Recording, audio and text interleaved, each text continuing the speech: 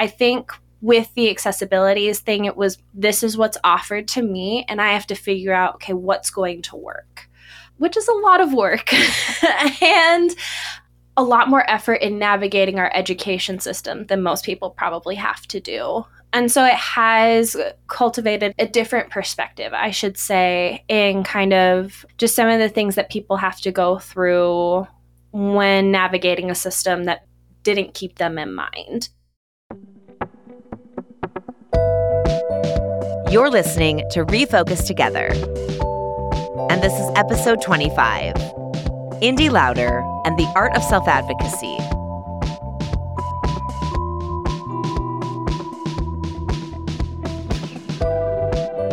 Welcome back to Refocused, a podcast all about ADHD. I'm your host, Lindsay Gensel, and if you've been listening to Refocused for any length of time, you know that ADHD is complex, and it shows up in each person's life in a very different way.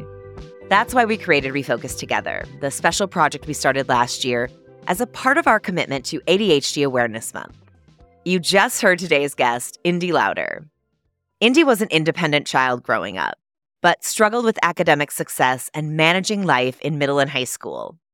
Diagnosed with depression and anxiety at 15, Indy spent most of her life feeling different and broken. After earning a BA in psychology, she began working in the mental health field and was later introduced to the idea that she might be neurodivergent. After researching and getting diagnosed with ADHD combined type, Indy began to understand herself better. Now in her early 20s, she realizes she isn't different or broken. She is just her self-described, wild, quirky, ambivert self who loves adventure and spending time at home watching her favorite shows with her rescue dog. Her diagnosis helped inspire her to pursue a master's degree in counseling. And although her professors are supportive and she has access to resources, Indy still needs help completing assignments and reading textbooks. Despite these challenges, she hopes to work with teens and young adults in the future, including those diagnosed with ADHD, to help them understand and embrace their unique qualities.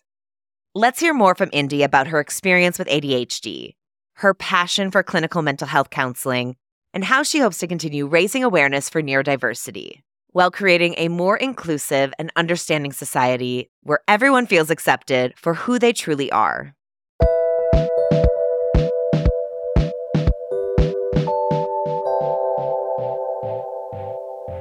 I make this very easy for me and for you because I ask everyone the same questions to get started, which is, when were you diagnosed and what was that process like for you and what sparked that initial conversation? I was working in a group home, and one of my clients was actually on the autism spectrum, and we just bonded, you know how neurodivergent people do, and the client was like, you stim a lot for someone who's supposedly neurotypical. And I was like, well, it's funny you say that because I have always kind of wondered, when I first learned about like autism spectrum disorder, I was like, some of this clicks a little bit, but I just didn't know enough. And I kind of always felt like an outsider and just kind of like I never fully fit in. I was really able to kind of very quickly adapt to different social settings, different friend groups, but never fully truly fit in. And so I was like, you know what? I have somebody who's on the spectrum that's saying this. Let's just take a look at it. As I started doing some research, that's when I found out like for ASD, a lot of women are getting diagnosed later in life because of their ability to mask. So with that, I booked an appointment. I think my first appointment was in September. I had kind of like 3 total appointments. The first one was to just kind of gather like my personal history. I've been in therapy since high school, so it's pretty easy for me.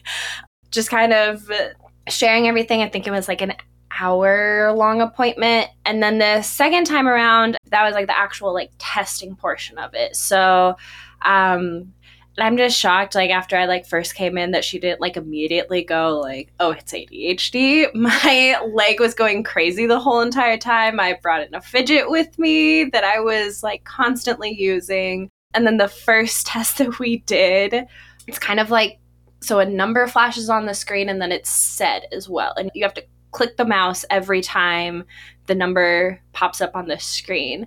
And so it has like 2 30-second test runs, and then you do that for 15 minutes because it's to see like, how is your sustained attention?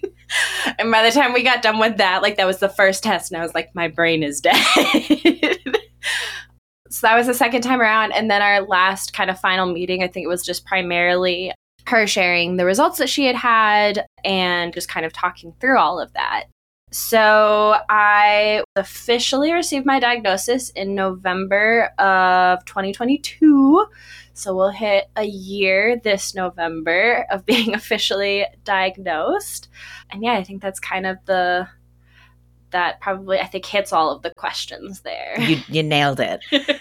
I'm wondering, in those moments when you were going through the results, what stood out to you and what connections were you able to make when you looked back at life in like maybe one of those aha moments that you had been waiting for? I think the first thing that stood out to me is I did not expect an ADHD diagnosis, so I had to do some research on it because I think it's been talked about before, but kind of the idea of like, oh, it's just a hyperactive kid, and kind of also too, like, growing up, a lot of the kids that I knew, friends that I knew that were diagnosed with ADHD, maybe were in like the more like general classes or sometimes even special ed classes. And I was like, that doesn't make sense. I excelled at reaching a high level of education. It was the homework that always tripped me up. And then as I was kind of reading more about the executive functioning piece and realizing that like, okay, IQ actually doesn't factor in at all to having an ADHD diagnosis, that was very helpful. I stumbled across rejection sensitive dysphoria. That was brutal. And I think it answered a lot of the questions I had as a child. I do have a bit of a kind of like unresolved childhood trauma was also part of that diagnosis. And so it was also, I think, part of that is amplified by kind of my ADHD diagnosis. But then kind of like the things that stood out to me was kind of like task completion, time management. So where I work currently, I'm, very open and honest about kind of this journey that I've been on. And so one of my coworkers, I was like, yeah, I'm thinking like it's either going to be ASD or it's going to be ADHD. And when I came back, I was like, it's ADHD and unresolved childhood trauma. He's like, called it. And we actually had this really funny moment too when I told my little sister, who's 8 years younger than me, that I was getting tested and it came back with ADHD. She was like, haven't you always had ADHD? So like my little sister called it way before anybody else. And so I think kind of it was a lot of those executive functioning pieces. And there was definitely some frustration because I was like, oh, if this had been caught sooner, where could I have ended up? So there was also kind of that piece that I really had to let go, especially in like my academic setting, because I placed a lot of my value in academics growing up because I did so well, but I always struggled with homework. I think it was somebody else that was like previously on Refocused talked about how their mom called them the absent-minded professor. And that was something that like stuck out to me because I was like, I was constantly reading as a kid and I did practice my violin. I just never recorded it.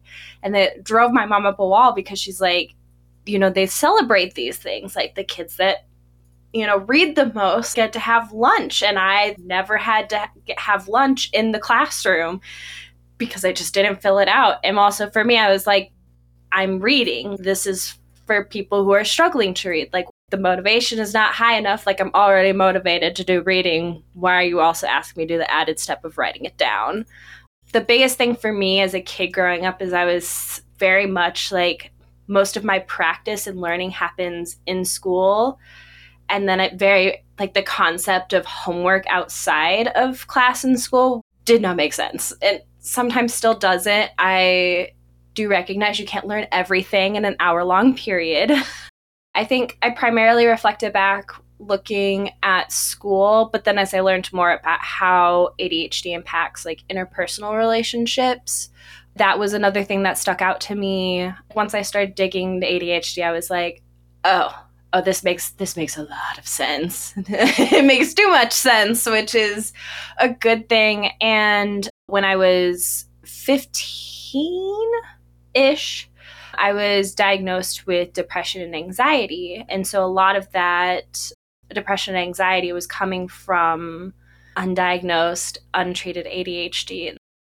I think what was helpful with getting diagnosed is with having like my depression and anxiety, like I was able to find bits and pieces of like, oh, this is why I'm anxious. Oh, this is why I'm depressed. I was able to find myself like, oh, okay, like if I address this, that actually does solve some of my mood or anxiety issues.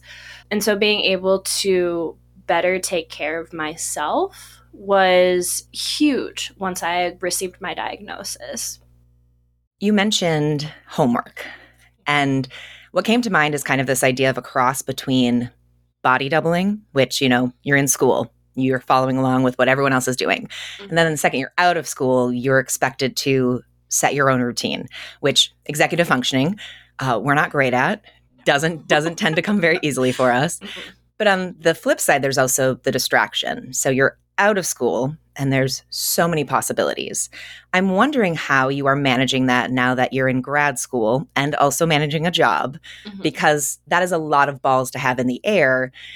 And there's this expectation now as a grad student that you're supposed to have it, quote unquote, all together. I think one piece that definitely stuck out to me when it was in high school was just mental fatigue. I often found myself taking, like, literally just coming home and sleeping in high school because I was so emotionally and mentally exhausted, and it turned into physical exhaustion. And so I have had to find ways to kind of mitigate that because I lean kind of ambivert in the sense of like I do get energy from my people. I am not like a huge like group kind of person, but like if I'm with my friends, like I am very outgoing, like willing to meet and talk with new people. And so with work and school, that is kind of one of those things that I have to be mindful of, like where am I making space for myself to just be alone, nobody but me and my dog, and like maybe even minimal contact with the outside world, just to kind of regroup, reset, and kind of gain back that energy.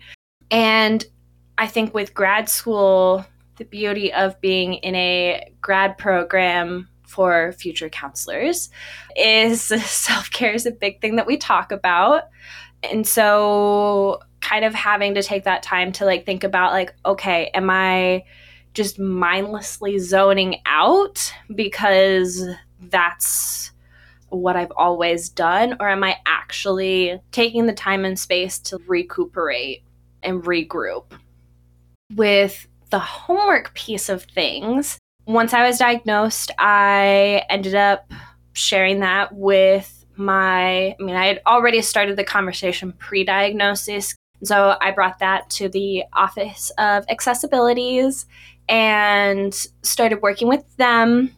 And then also started seeking kind of my own supports because many people with ADHD know it's not just an academic setting, it's a life setting. So I was like, yes, my primary focus is getting this academic stuff under wraps, but I am also struggling to clean my house on a regular basis and take my dog out after work and sometimes shower on the weekend. So I started working with a coach and making sure our primary focus is with school, but we also kind of will sometimes check in on like, hey, how's eating 3 meals a day going? And how's walking your dog after work going? So that's one of the ways that I've worked on managing homework, is because I will bring assignments to her that are coming up or I'm behind on, and I'm like, hey, this is when it's due. I'm very much a planner, so I very much bring my plans to her, and then she's like, okay, cool, love your plan. How can I help you? How can I build an accountability around this? So that's kind of what we do there. And then I have been lucky enough that I've been able to do homework at work. So getting in a lot of reading or writing papers. And then I've also then made the plan as like things start to pick back up, body doubling. So I have, hopefully once things get a little, unfortunate for my sister, but good for me, when things get a little bit busier with school, my sister has agreed to potentially meet up like once a week to work on homework at the library. And then I'm always rearranging my space because I have moved many, many times over my lifespan. So I'm always used to things constantly changing around me. So I've kind of revamped my study space in the hope that, every time I revamp it, that'll get me working at the study space for a little bit. So that's kind of been something, is just making sure that I have a space, that's where I do homework, and then also building in like, okay, these are the times and the people that I do homework with. And then the other piece that has been huge is my coach actually shared an app with me because I also really struggle with readings. I was an avid reader as a child for personal reading. I read a majority of the Magic Tree House books and loved Junie B. Jones. And like, I was one of those kids that like literally mastered reading and walking at the same time because we didn't have phones. I mean, we did, they were just landlines. So you can't really take them with you. So I was an avid reader, but as soon as you asked me like, hey, read this for class, biggest struggle, which in part does have to do with like human psychology. At the moment you ask somebody to do something, for some reason our brains go, how about no? But I've always really struggled with readings. And then as soon as like assignments or readings pile up, then my task paralysis sits in. So being able to listen to readings has been huge. So utilizing Siri and the app that my coach shared with me has been huge in staying on top of readings.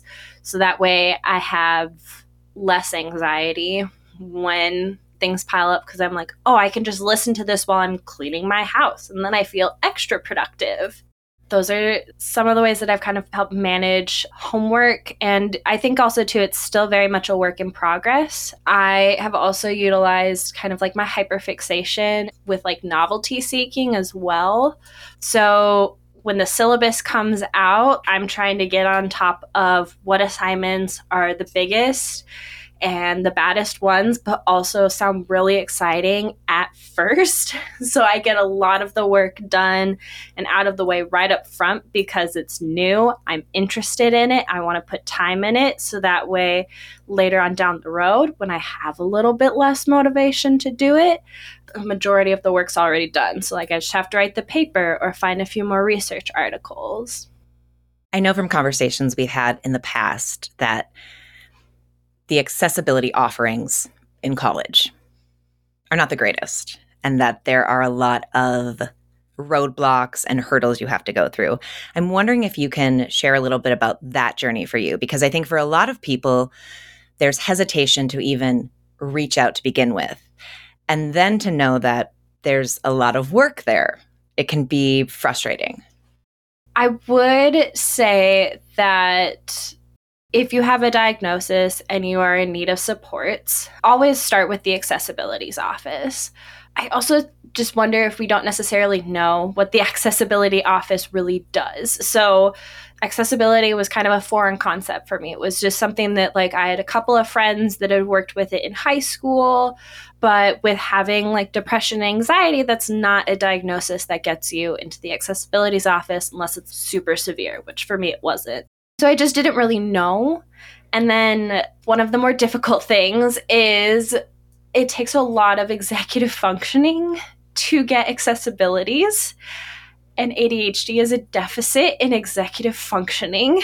So that was kind of difficult. And then I, came into the conversation and I was like, hey, recently diagnosed with ADHD, never worked with accessibilities before. Like, how does this work? What are our next steps? They were kind of like, well, here's these 3 things that we offer with people with ADHD, which are definitely helpful and beneficial. And yet I also had to find what works best for me. And it was also kind of just interesting too, because when I think of accessibilities, I think it is more adapted for those who are on maybe a more severe end, where symptoms are impacting their daily life more severely than maybe somebody who's like mild or moderate or able to mask it pretty well. I did actually kind of find navigating accessibility is a little bit difficult. So the things that were offered to me, because I kind of came to them and I was like, here are the things that I'm having struggle with. Like, I feel like I write good papers, but I am not time or task managing them well.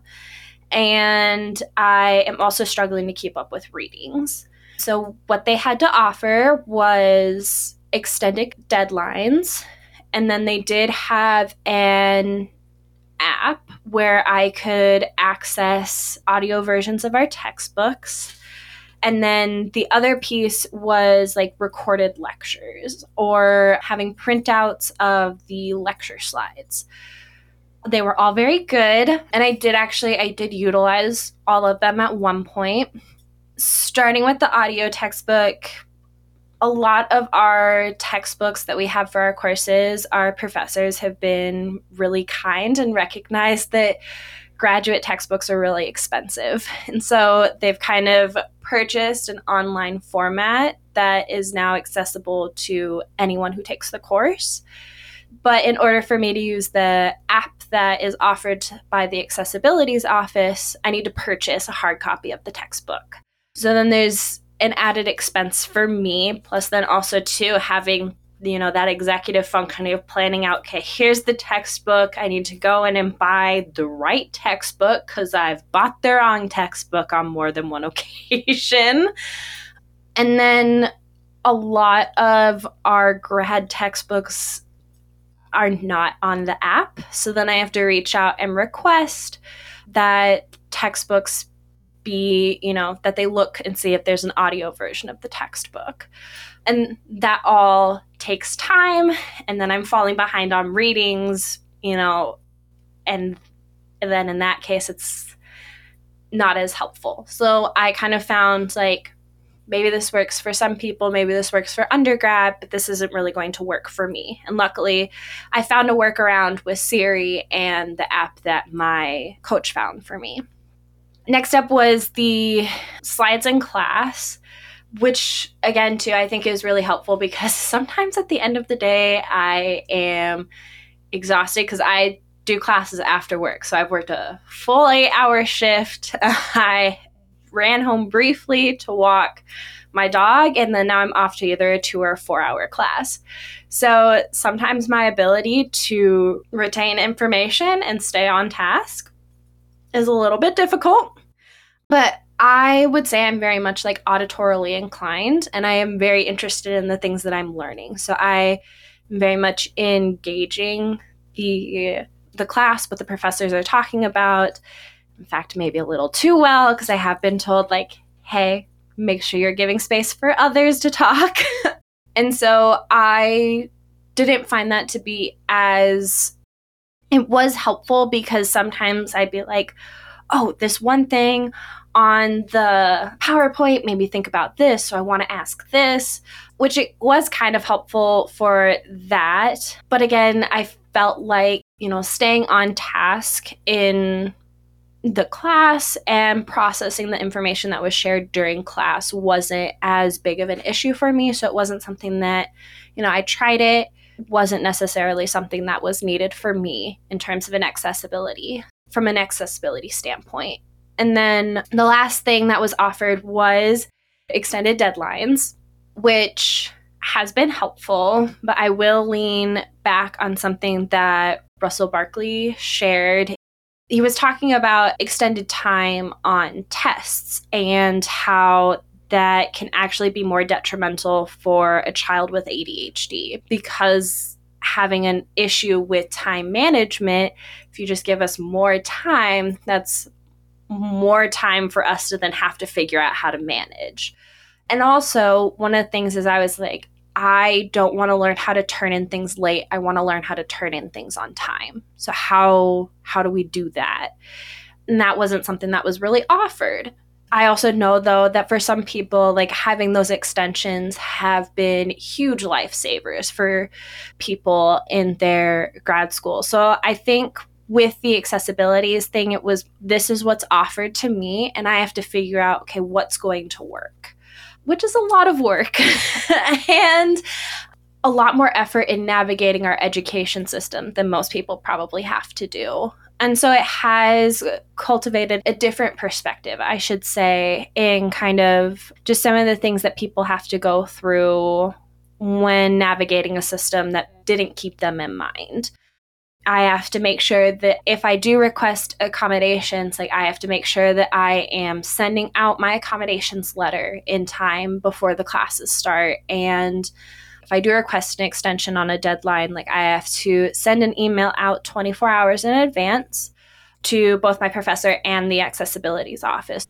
It has been a journey. And I think it has also shown me just how resourceful I've been able to be in kind of finding my own accommodations, because I was able to, take some things that the accessibilities office had, and I was like, this is great. It's just not going to work for me.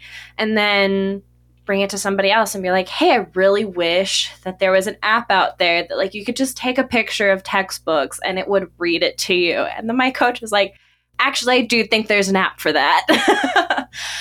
And then also two other things of like recognizing like it really helps me to plan out all of my assignments as soon as I get the syllabus. And so it's not necessarily an accessibility thing, but it's a routine and a habit that I've built, that as soon as I have access to the syllabus, pulling it up, I'm going through all of those assignments, I'm plotting out when things are due.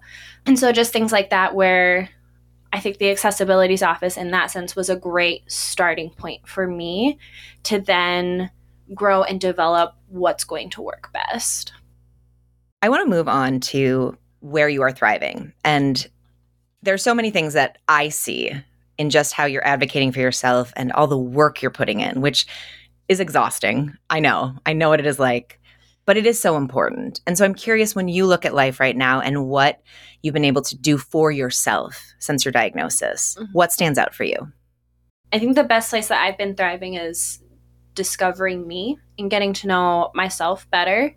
Again, kind of as I touched on with the accessibility things of like, okay, what's going to work with me, what's not going to work for me, and then sticking to that.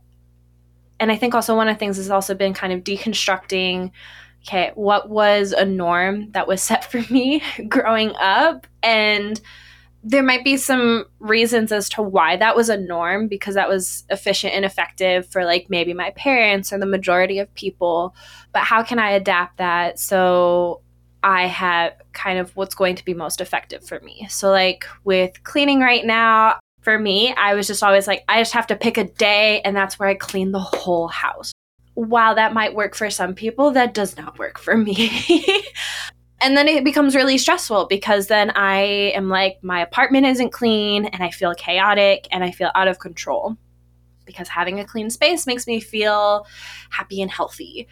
I was like, okay, well, everything I feel like has to get done either once a week or every other week. So then I just set up a cleaning schedule. So like on Wednesdays, that's a vacuum and take out the trash day. And then I vacuumed and that's done for the week. I just clean different parts of the house or do different things throughout the week. And then I do also have a reminders on my phone, so I know like, okay, I don't have to remember like, okay, today's Wednesday, so that's vacuuming and trash day. And then Fridays is dusting and what else? It's written down. I don't have to remember it. My phone does it for me. That's a little less overwhelming than I have to vacuum and wipe down the counters and dust and change the sheets and remember all of the other things that I have to do to keep my house clean. And then Also, I think I've just been learning more about myself. What is ADHD? What does ADHD look like for me? How does it look like? I work with a lot of neurodivergent individuals, some of the people that call in, but also to my coworkers.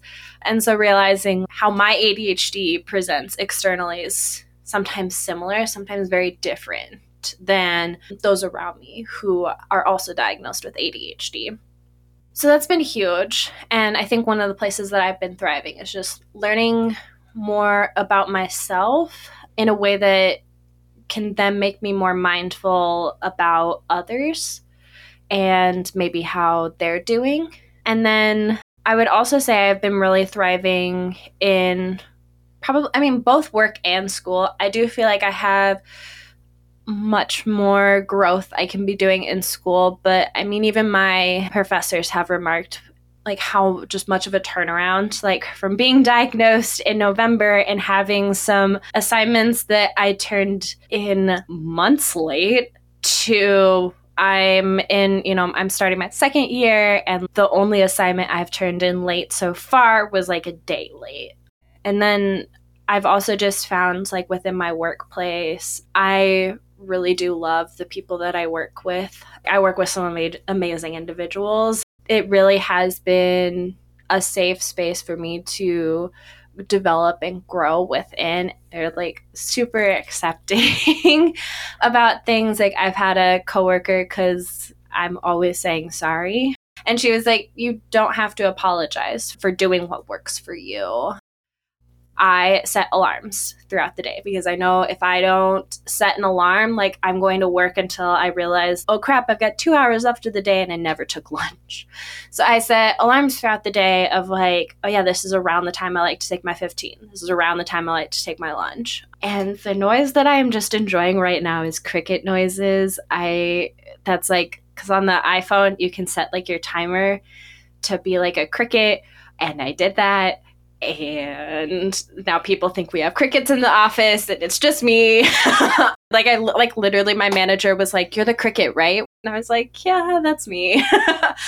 So just that acceptance of this is what works. And my hope is that if it was like a big annoyance, that somebody would come and talk to me, but that they're like, "No, we love that you do this, and like that you're working in a way that works best for you."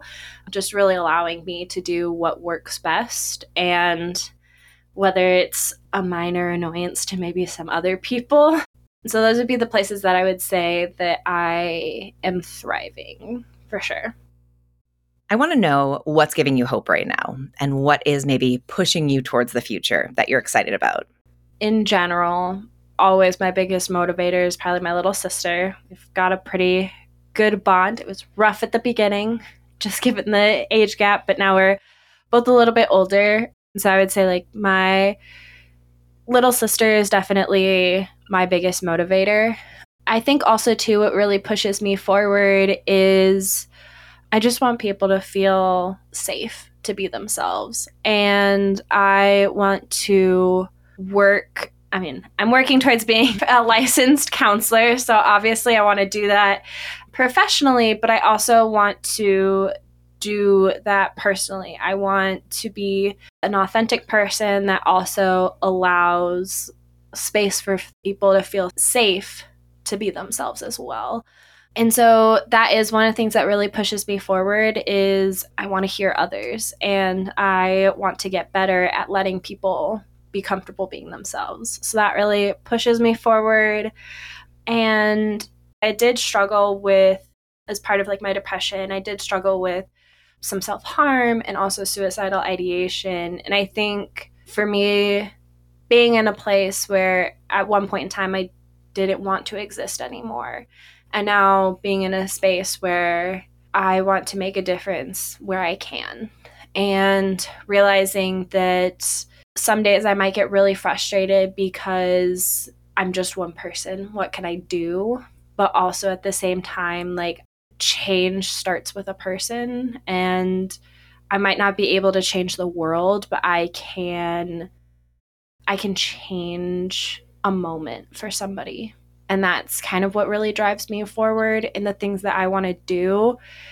That even in my most difficult moments, I still want to be around for the people that love and care about me. And I also want to be around for those that I can impact and hopefully give them hope to continue on in their own journeys.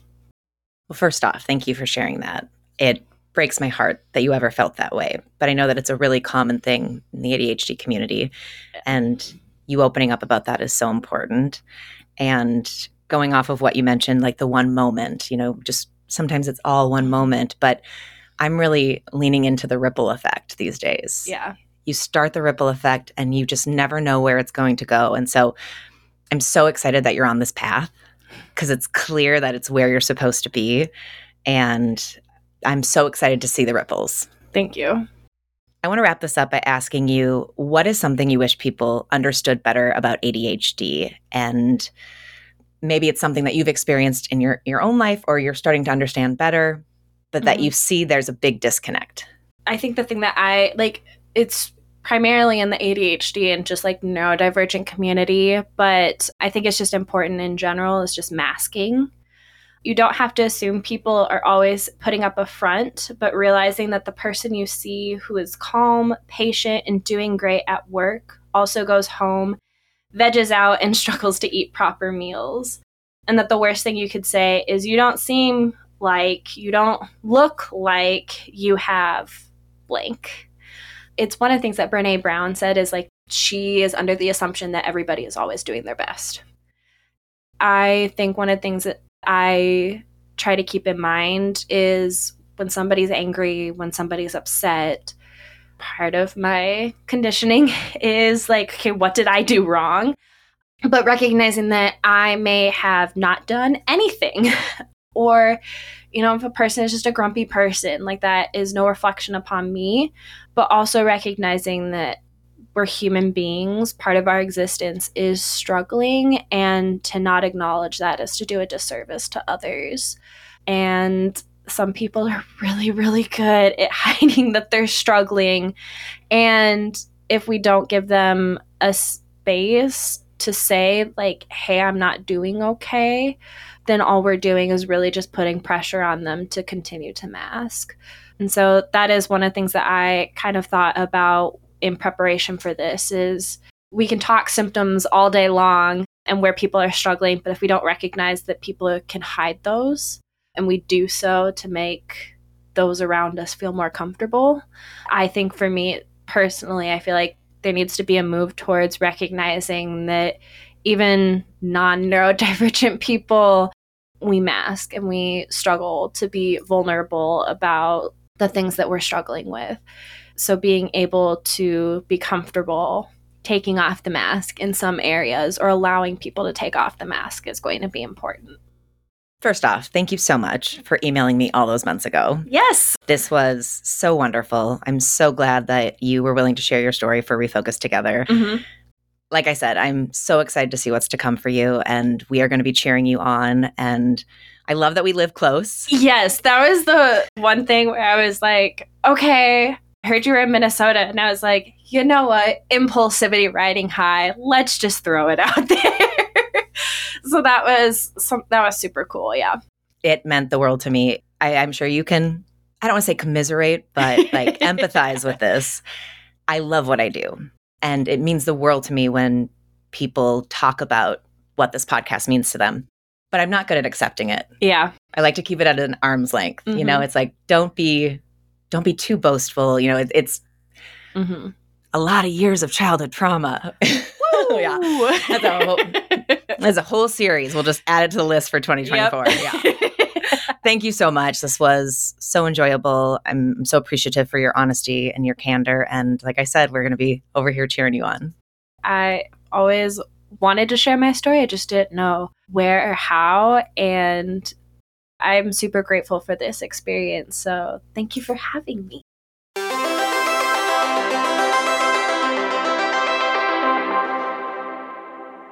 A little background. In May, Indy sent me an email. Her diagnosis sent her down an ADHD research rabbit hole, and somehow she found the podcast. Imagine my delight when, after receiving this incredibly kind email, I discovered she was a grad student at a university across town from me, which made it very easy for us to not only meet for coffee a couple of times, but for us to record her episode of Refocused together in person. It's been truly wonderful getting to know Indy over the last 6 months or so, and I'm so grateful she's sharing her story with us on Refocused together.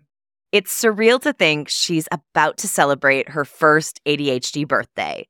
It's clear she's spent a lot of time learning about herself and her brain over these last 12 months.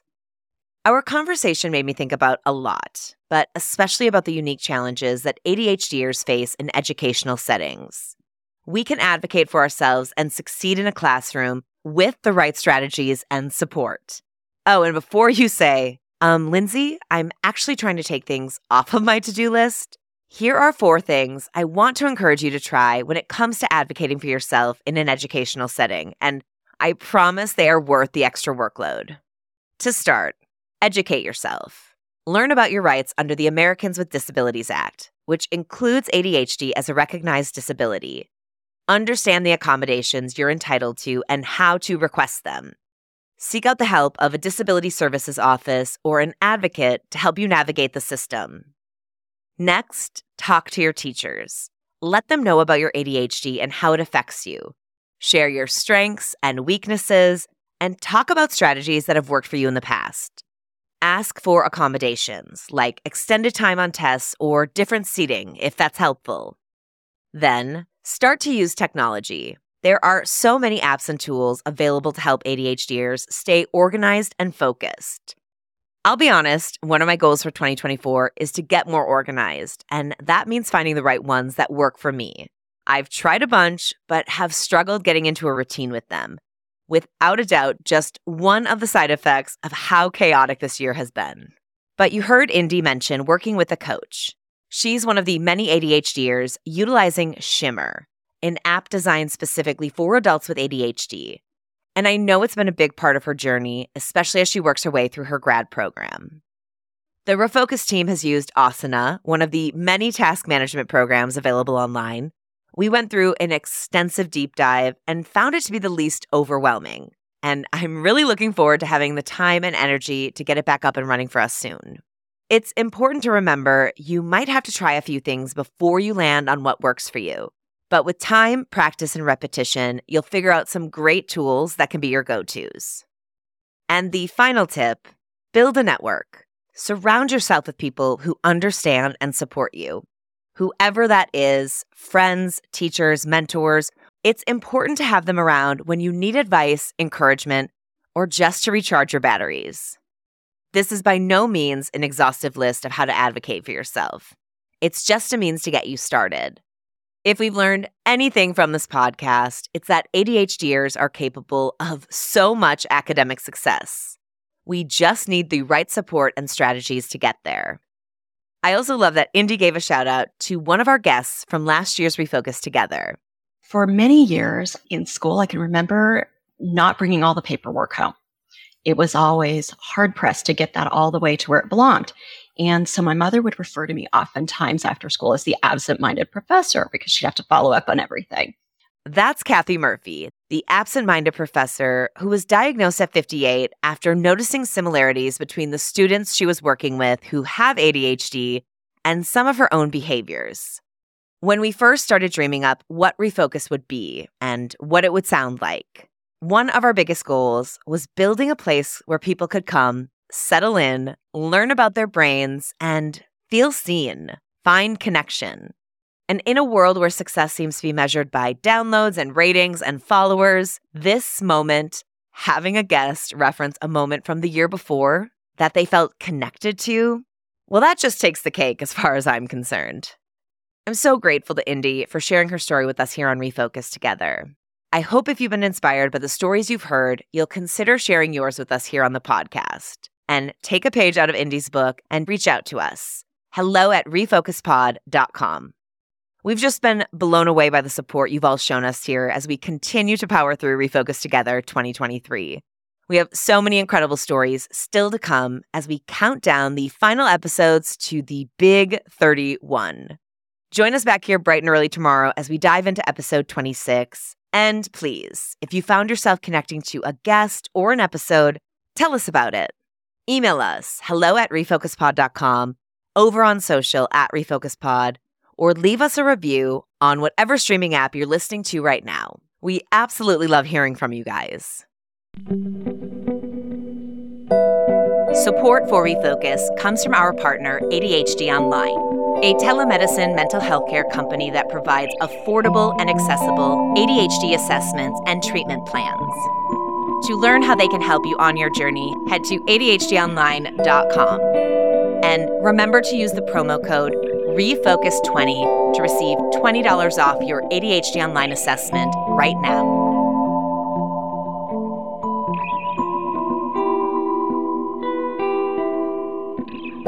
The biggest thanks go out to our team at ADHD Online: Keith Boswell, Suzanne Spruitt, Melanie Mile, Claudia Gotti, and Trisha Merchandunny for their constant support in helping make Refocus Together happen. These 31 episodes were produced thanks to our managing editor, Sarah Platinitis, our production coordinator, Phil Rodeman, social media specialist and editor, Al Chaplin, and me, the host and executive producer of Refocused, Lindsay Gensel. To connect with the show on social media, you can find us online at RefocusedPod. And you can email the show directly, hello@refocuspod.com. That's hello@refocuspod.com.